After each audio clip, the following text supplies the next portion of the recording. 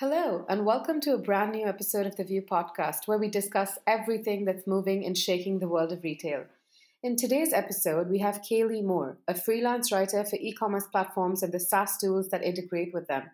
She's written for major SaaS companies like AT&T, HubSpot, Recharge Payments, and BigCommerce. She's also written about retail trends in e-commerce for international publications like Forbes, Vogue Business and Adweek. So without further ado, welcome, Kaleigh. We're so thrilled to host you on our podcast. Yeah, thanks for having me. Fantastic. So, let's start a little bit with your journey as a freelance writer. What was it about the e-commerce and SaaS space that made them your niche? So when I was in college, I had an e-commerce store of my own. I started it when I was 19 years old, and it was really just an experiment and a way for me to make a little extra money while I was in college. And that experience eventually lent itself to a lot of different opportunities down the road, whether it was through being able to leverage that experience in writing or doing a little bit of social media consulting in the early days of my freelance work. That one experience and that kind of hands-on trial that I got to do with that e-commerce store of my own really opened a lot of doors. So it's kind of how I naturally progressed into the e-commerce world as a freelance writer. When I was out of college, I worked in public relations for a nonprofit for a little bit, but was doing some freelancing on the side. And I eventually got to the point where I was doing pretty well with the freelance work and I was getting really busy. So I gave myself an 18-month window where I said, okay, I'm going to see if this freelance thing works. And if not, I'll go find another full-time job. Right. But yeah, that's kind of how it all started. That's amazing. So, Kaleigh, we know that fashion tech education is a priority in 2020, and many international companies like Ralph & Russo, LVMH, and Kering have launched various programs and open schools to train people or for new design skills, whether it's 3D apparel design or focus on circular economy. So what are your thoughts on these initiatives, and how do you think they're shaping the larger narrative for fashion tech? I think it's good news. I think it's really exciting to see more companies, especially big companies like the ones you listed there, who are getting really serious about, like you said, circular economy and just being more responsible when it comes to design and really leveraging technology to come up with smarter ways to create fashion pieces, whether that's through recycled materials or 3D printing or finding new ways to repurpose any kind of existing material. I think that that's a really important thing because when you think about the statistics around fashion waste, I mean, it's incredible and it's only getting worse. And it's been really exciting to see more conversations, especially over 2019, about getting away from the fast fashion movement and really focusing on how can we use technology to do this better. And then the other side of that is, like you said, education. So how can we empower designers and consumers to be smarter about the fashion decisions that they make? Right. And have you seen anything that's been really interesting that caught your eye, or any brand that's done work around this? I've seen a lot of companies focusing on repurposing plastic this past year. That's really been a big theme. Everyone from Adidas to brands like Body Glove to there's so many, really focusing on, especially when it comes to swimwear and athletic materials, Right. Finding new ways to repurpose those and to create, whether they're polyester blends. I think that that's really great. I think the other side of the equation, though, is consumer education and consumer decision making. So it's great to have technology fueling all of these new innovations when it comes to creating more sustainable products and more sustainable apparel pieces. But I think it's also a question of consumption too. So are consumers going to buy less and buy quality over than just the cheap and fast and easy option? So it's not a quick answer. That's the shortest version I can say. But I do think it's great to see more companies getting smart about how they're just rethinking the existing approach to design and apparel creation. Right. And it's interesting. You talked about, all of these different ways in which companies are doing things around garments. And there's also been a lot of conversation recently about wearable tech and tech that's not only getting incorporated into apparel, but also shaping the way garments are made. I think Ministry of Supply, for example, has used cutting edge tech to design fabric that's great for workwear. And then, Lululemon also uses tech to design fabric that their signature leggings are made of. So even though we see all of this happening on the manufacturing side side, it's nearly not the same case on the e-commerce front. Do you think that's something that'll change in 2020? I think it's a little too soon to tell. I think, like you said, it is really exciting to see companies like Ministry of Supply who are incorporating tech. Like they have the jacket, for example, that heats up. Yeah. I love that. I think that that's such a smart way to integrate both function and, a wearable garment. So I think it is too soon to say. I think that honestly, I'm seeing a lot of companies, and maybe this is very negative of me, but I think it's really easy to tap into the technology or sustainability messaging as like a feel-good marketing ploy. Right. And unfortunately, there's not always a lot of follow through on those efforts. So that's what I'm kind of hoping for. Is I want to see more brands really deliver on the promises that they're making, and if they are going to tout those things as marketing messages, I want more education. I want more transparency on how they're doing that. What's the execution like? Like, let us all behind the scenes. I hope we see more of that. Right.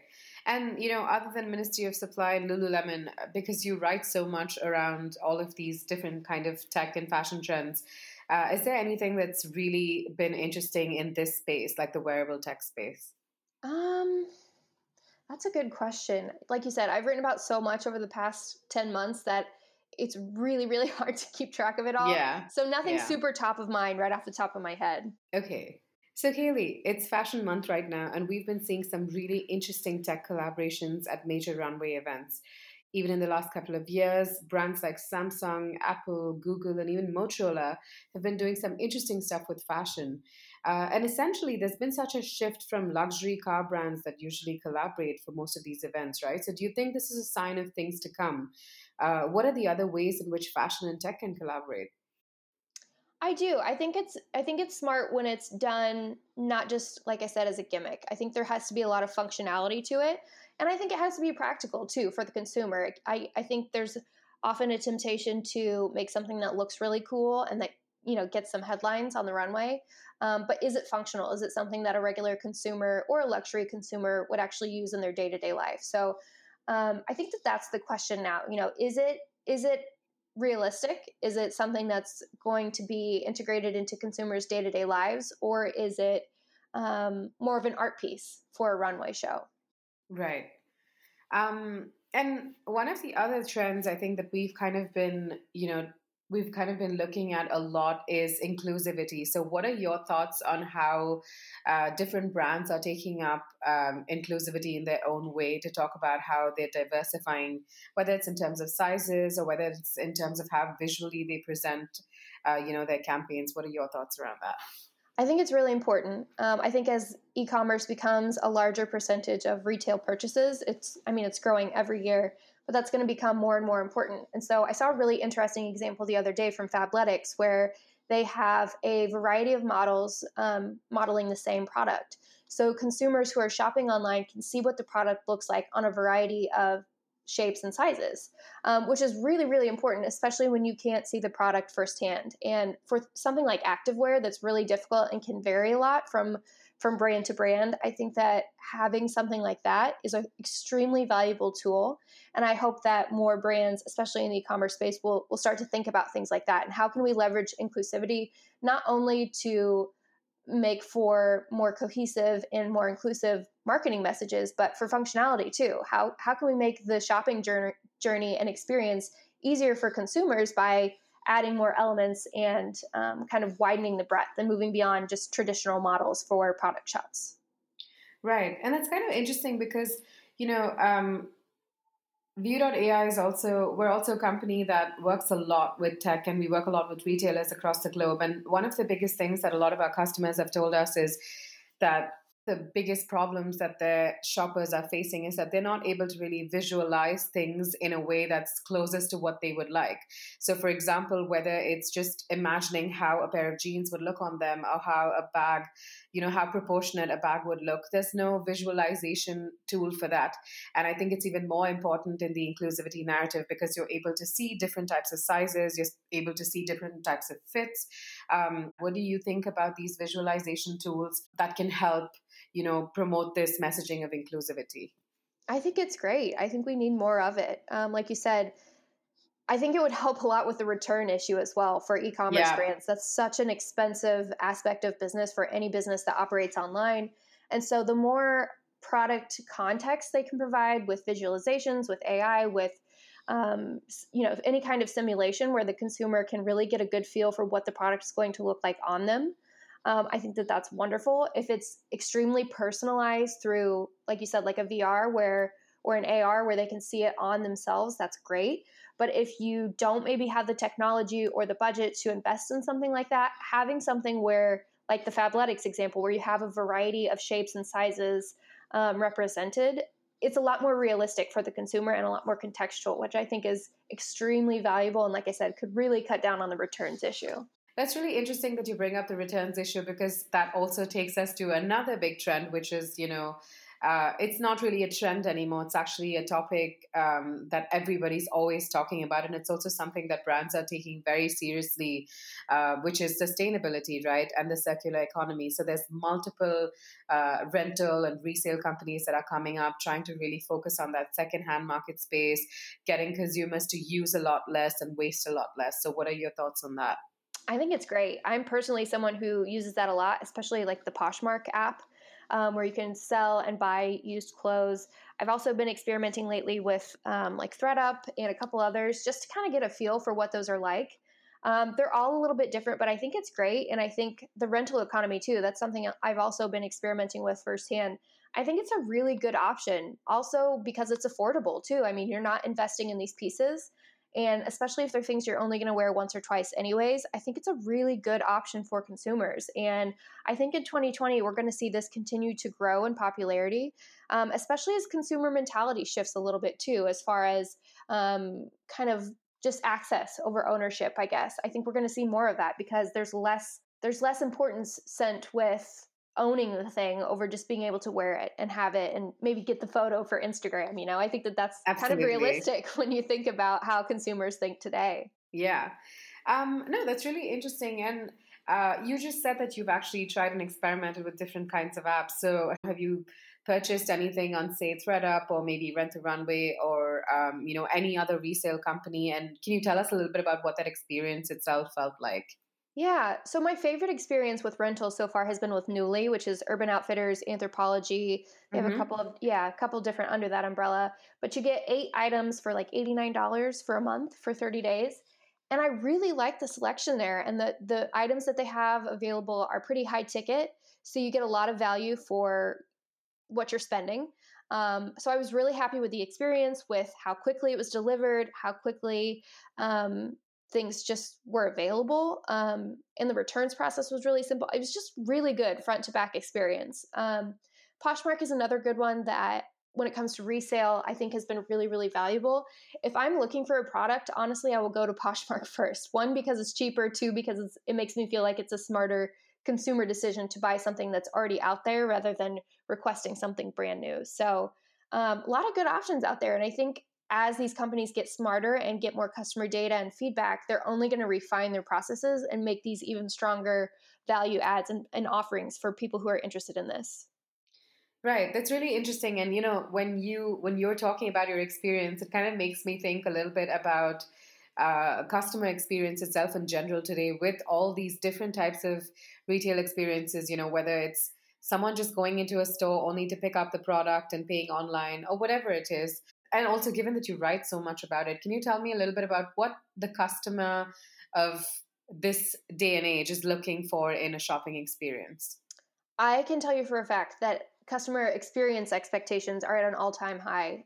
Everything I write about, that's almost always within the first paragraph. So expectations are high. So what's happening is when a consumer encounters a really stellar experience online, they are using that higher bar to measure everyone else. So if you are not delivering a top-notch experience, you are potentially losing customers to someone who's going to do it better than you. So I think that the entire customer journey across touch points, across channels, it has to be an ongoing fine-tuning process where you're always making it better. You're always using customer data and customer feedback to fix things, to make it better, to make it stronger. And there are not a lot of companies who have this right, but there are a few examples that I can think of. Glossier, of course, is one that really does a Of good course. job at this. Yeah, of course. Yeah. That's like the traditional, everybody Yeah. points to that one. But I think that they are a really good use case where you can see how they've leaned into customer experience and customer support almost over everything else. I would say even almost more than product. And that's served them very well. That's so interesting because I was having the exact same conversation with a colleague today. I think one of the strongest points for Glossier is just the way they've built that community of their customers and allow the whole customer community to kind of interact with each other. They don't look at it as a kind of just a product being sold to a customer type of experience. They look at it as a full on beauty ecosystem that they're trying to build, and then they feed all of that feedback into their product making process. And it's so evident that they're quite transparent about it. That's probably also what people are looking for in terms of experience these days. I agree. Yeah, totally. I think you were right on the mark. That's great. I'd actually like to come to the topic of AI. It's a topic that's so big right now. It's supposed to be retail's biggest investment in 2020. Everyone's talking about AI, right? And we recently read something really interesting, and it says, this decade is less about AI replacing humans and more about AI human collaboration. What do you think of this AI human collaboration specifically in e commerce? And what are the ways in which you think AI can assist or enable retail professionals to do their jobs better? Yeah, I think there's so much opportunity, and I think we're really just at the beginning of where this could go.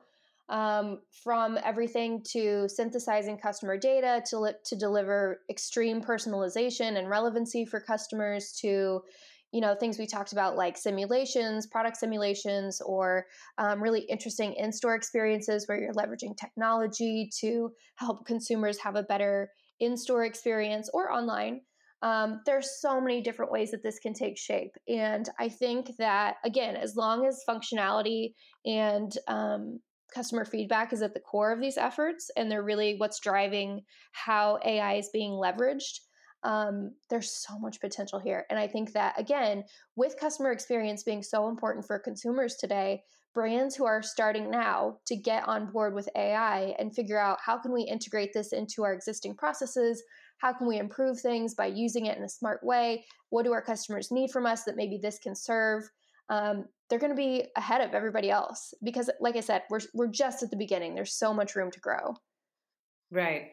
And I think, this whole topic of AI also brings me to that whole point that we talked about, which is just being able to create really personalized experiences for customers, right? So, a recent article I think I read on Vogue Business says that investors will look to B2B startups that provide behind the scene technologies for customer service, logistics and other areas of growth. So, talk to us about how technology provided by B2B startups can help large scale retailers boost all of these personalization services. Yeah, there are a lot of different ways that can go, but I think the big thing is with so much data that especially e-commerce companies have available to them today, you have to be able to use that data in the right way and to make sense of it and to get it to the right people on your team for it to be useful to you, right? Absolutely. So, AI can really assist with that and take a lot of the legwork out of it. I think that that's a huge advantage. I think that when it comes to marketing efforts and sales, we talked about personalization. AI has a huge component there, especially in a B2B context.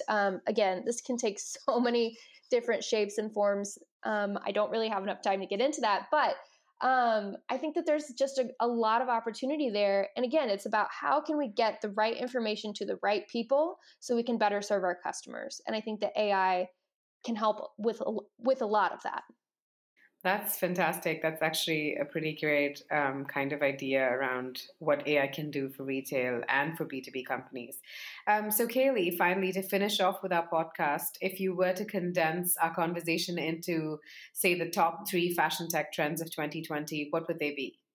I think circular economy is a big one. So finding ways to use technology to make and design smarter, more eco-friendly products, that's a big one. AI for better personalization, that's one we just talked about. And number 3, I think just technology in general is how can we use technology to improve the customer experience overall? Because that is really the next competitive forefront for both online and offline retailers. All right, great. Thank you so much for joining us on our podcast, Kaleigh. We really enjoyed having you. Thank you. Thanks so much. If you'd like to find out more about retail technology and AI, subscribe to our podcast at vue.ai/podcast. Thank you for joining.